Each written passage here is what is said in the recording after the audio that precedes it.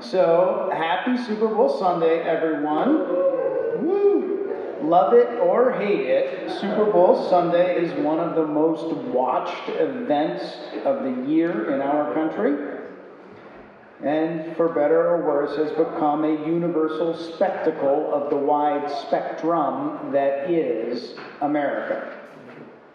Furthermore, whatever your feelings about competitive athletics in general or professional sports specifically, they are undeniably a driving force in our contemporary culture, and on occasion, as in the case of Colin Kaepernick, and before him, LeBron James, and Billie Jean King, and Kareem Abdul-Jabbar, and Bill Russell, and Jackie Robinson, and on and on and on.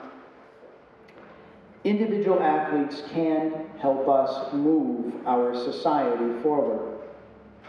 So in honor of these contributions, and in honor of the lessons we might learn from examining the metaphors abundant in our world of sports, let us go forward into worship. Whoever you are, from wherever you come, you are welcome here. Whomever you love, however you define family, you are welcome. The identities you hold, how you wish to be called, and your pronouns are respected and welcomed here.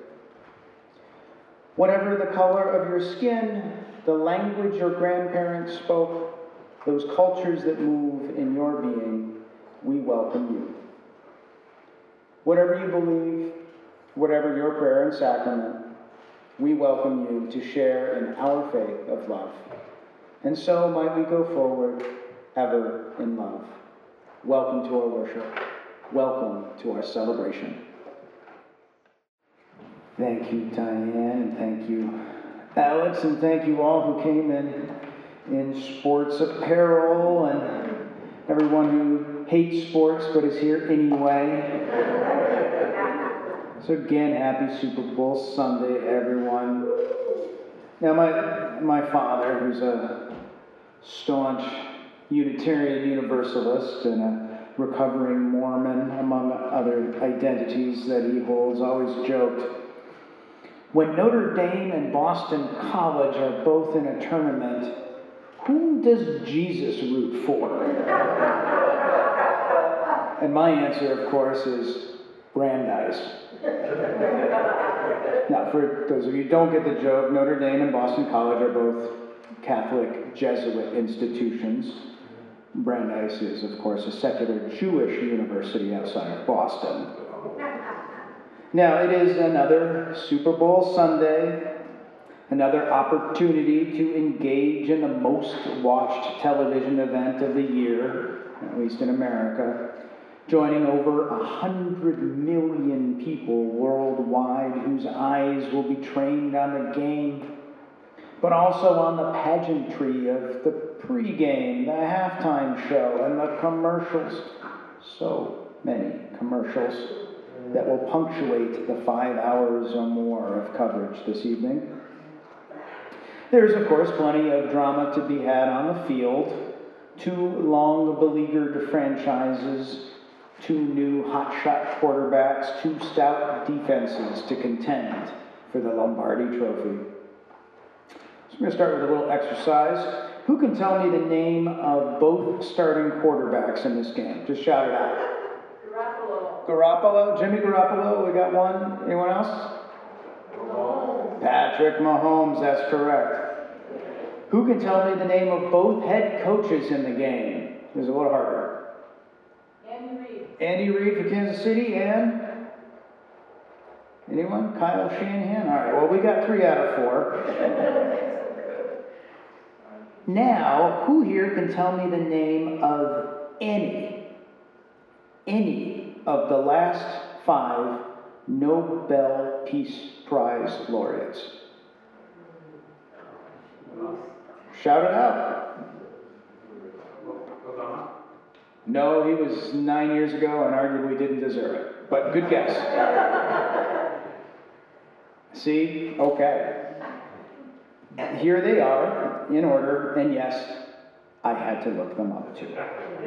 2019, Abiy Ahmed Ali, for his efforts to achieve peace and international cooperation between his native Ethiopia and neighboring Eritrea. 2018, Denis Mukwege and Nadia Murad, for their efforts to end the use of sexual violence as a weapon of war. 2017, the International Campaign to Abolish Nuclear Weapons, ICAN, for its work to draw attention to the catastrophic humanitarian consequences of any use of nuclear weapons and for its groundbreaking efforts to achieve a treaty-based prohibition of such weapons. 2016, Juan Manuel Santos, for his resolute efforts to bring Colombia's more than 50-year-long civil war to an end.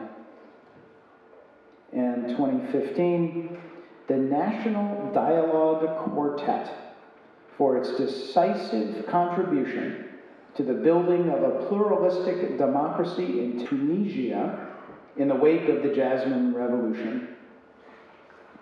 So this little exercise illustrates, I think, that we are obviously more well-versed in our sports culture than our culture of world peacemaking, which admittedly makes me feel a little guilty. How about you?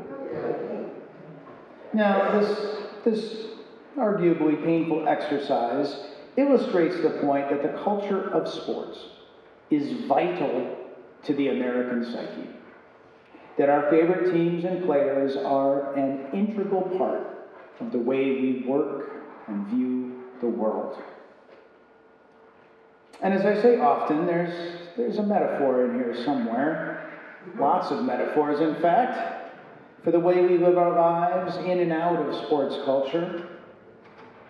Now, beyond the simple win or lose binary analogy, beyond the inspiration we might glean from those rare feats of superhuman performance at the most significant times, there are some simple, dare I say, life lessons to be learned from sports. So, for example, let's take baseball. Now, in my opinion, baseball is one of the most god-awful, boring waste of time ever conceived. That is until, let's say, deep into the playoffs, if not the World Series itself, and then only if I have a horse in the race. And having 162 games per team in a season that lasts fewer than 190 days means that baseball games are on TV and radio constantly. Now, my own impatience for the sport aside, there are, of course, many who enjoy the pace of the game, the pregnant pauses and the pageantry that is the one-on-one duel between pitcher and batter, that explosive energy released when something spectacular does actually happen, a game-winning walk-off hit, a hope-crushing double play, a booming home run over the green monster seats and onto Lansdowne Street. That's a Boston reference for you. But in general, I certainly respect those who enjoy baseball, and especially those who delve deeply into that math that is baseball statistics, though I'm not usually one of them. There are a few times where looking at the great American pastime and paying attention to those all-important numbers, those statistics with each category neatly packed into abbreviated headers above columns filled with numbers calculated to the third decimal point. And even though I cannot decipher the majority of the categories, the whips and obs and eras, ERA, I actually do know that one. There is one that I think everyone knows. That's batting average, right? It measures the percentage of a time a batter gets a hit, kind of. So in professional Major League Baseball, an average hitter who plays most of the season gets a hit about 1 out of every 4 at-bats. 1 out of 4. Now this calculates to a 250 batting average, 25%. And in fact, for both leagues last year, both leagues of Major League Baseball last year, the cumulative average for all batters was .251. So almost exactly a 250 average. Now, we use the term average loosely because this is, of course, a very select group of athletes who compete in the Major League Baseball. But they are going up against an equally, if not more, select group of professional pitchers. So, over 26 weeks of the season, about 150 games or so for the average baseball player, the average hitter will go to bat somewhere between 450 and 500 times, not counting those times he walks or gains first base by other means. So a hitter with a 250 batting average hits about 125 hits in a season. It's 125 out of 500 tries. So that's not bad. It's pretty good, actually, considering the competition, but it helps us to think a little bit about what you could do to change that. Think about what just one more hit a week could do to a player's status. So if you do the math, one more hit each week, adding 1 hit a week to a 250 hitter over the course of a season calculates to a 302 hitter. Now, 302 would rank 8th best in the league last year. And this is a league that includes more than 1,300 players. So, connecting for just one more hit every week turns the average professional baseball player into one in the 99th percentile. Now, just one hit a week, not one a game, not one every 2 games, just one every, say, 4 or 5 games. One extra blooping fly that drops in between the shortstop and the outfielder. One bouncing grounder that careens off the first base bag. And one bunt that is too well placed for the pitcher to field in time. Just one extra hit a week over the course of an entire season is what separates a player from being average and being really, really good. Just one extra hit a week. Now, though it may be simple, and the numbers may be surprisingly small, an extra hit a week for a professional is not easy. Simple, but not easy. If it were, of course, everyone would do it. But what is so impressive about this little fact, about this big game, is that the difference is not how easy it is that it is possible at all. Batters hitting 250 are much closer to that elite level than even they might realize. They already get a hit 5 times out of every 20 at-bats. Just one more, and they might be a superstar.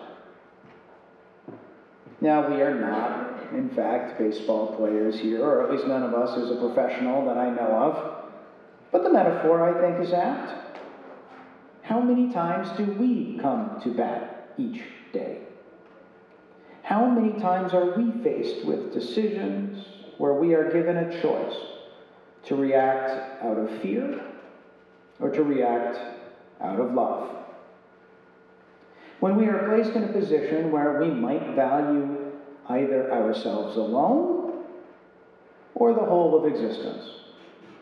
When we can choose to make the world a better place for everyone or struggle to just get by on our own.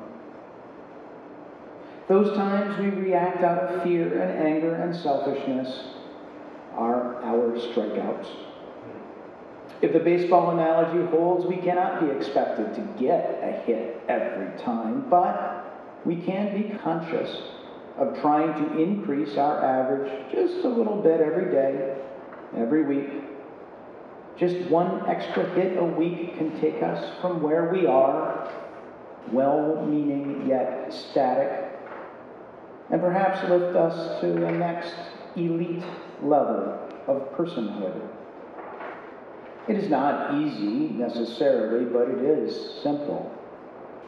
To catch oneself before reacting viscerally and instead breathe in peace and breathe out love. To take the time to realize that others who anger us are reacting often from their own pain and their own fear. To be conscious of living in gratitude for our blessings rather than in despair for our shortcomings. In this way, hopefully, one extra hit a week becomes 2, becomes 5, and so on, and soon might we be living more fully into our essence of love. And the beautiful thing about this metaphor is that unlike baseball players, or professional athletes in general, whose careers can be over in the blink of an eye or the pop of a tendon, our lives as people can long outlast even the most epic of athletic tenures. At the very same burgeoning middle age that signals the beginning of the end of an athlete's time in the spotlight, people's minds develop a greater understanding of the connections between and among circumstances. And if we work at it, people can develop more compassion for others as well in this time of life.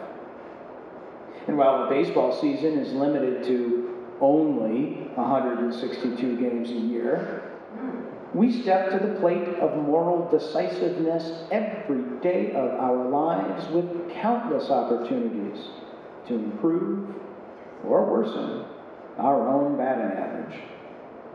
If only we are conscious about it, disciplined in our approach, and intentional about our desired results, we can all slowly become superstars.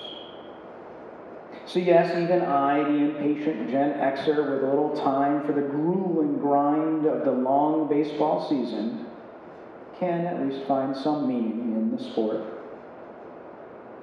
If we can all connect on that one elusive yet possible extra hit a week, we might all be better people for it. So, again, happy Super Bowl. Enjoy the game tonight, or the commercials, or the halftime show, or any and all of the above. And try to see the metaphors within the competition. And try ever to get one extra hit whenever you have the opportunity. Blessed be, and amen.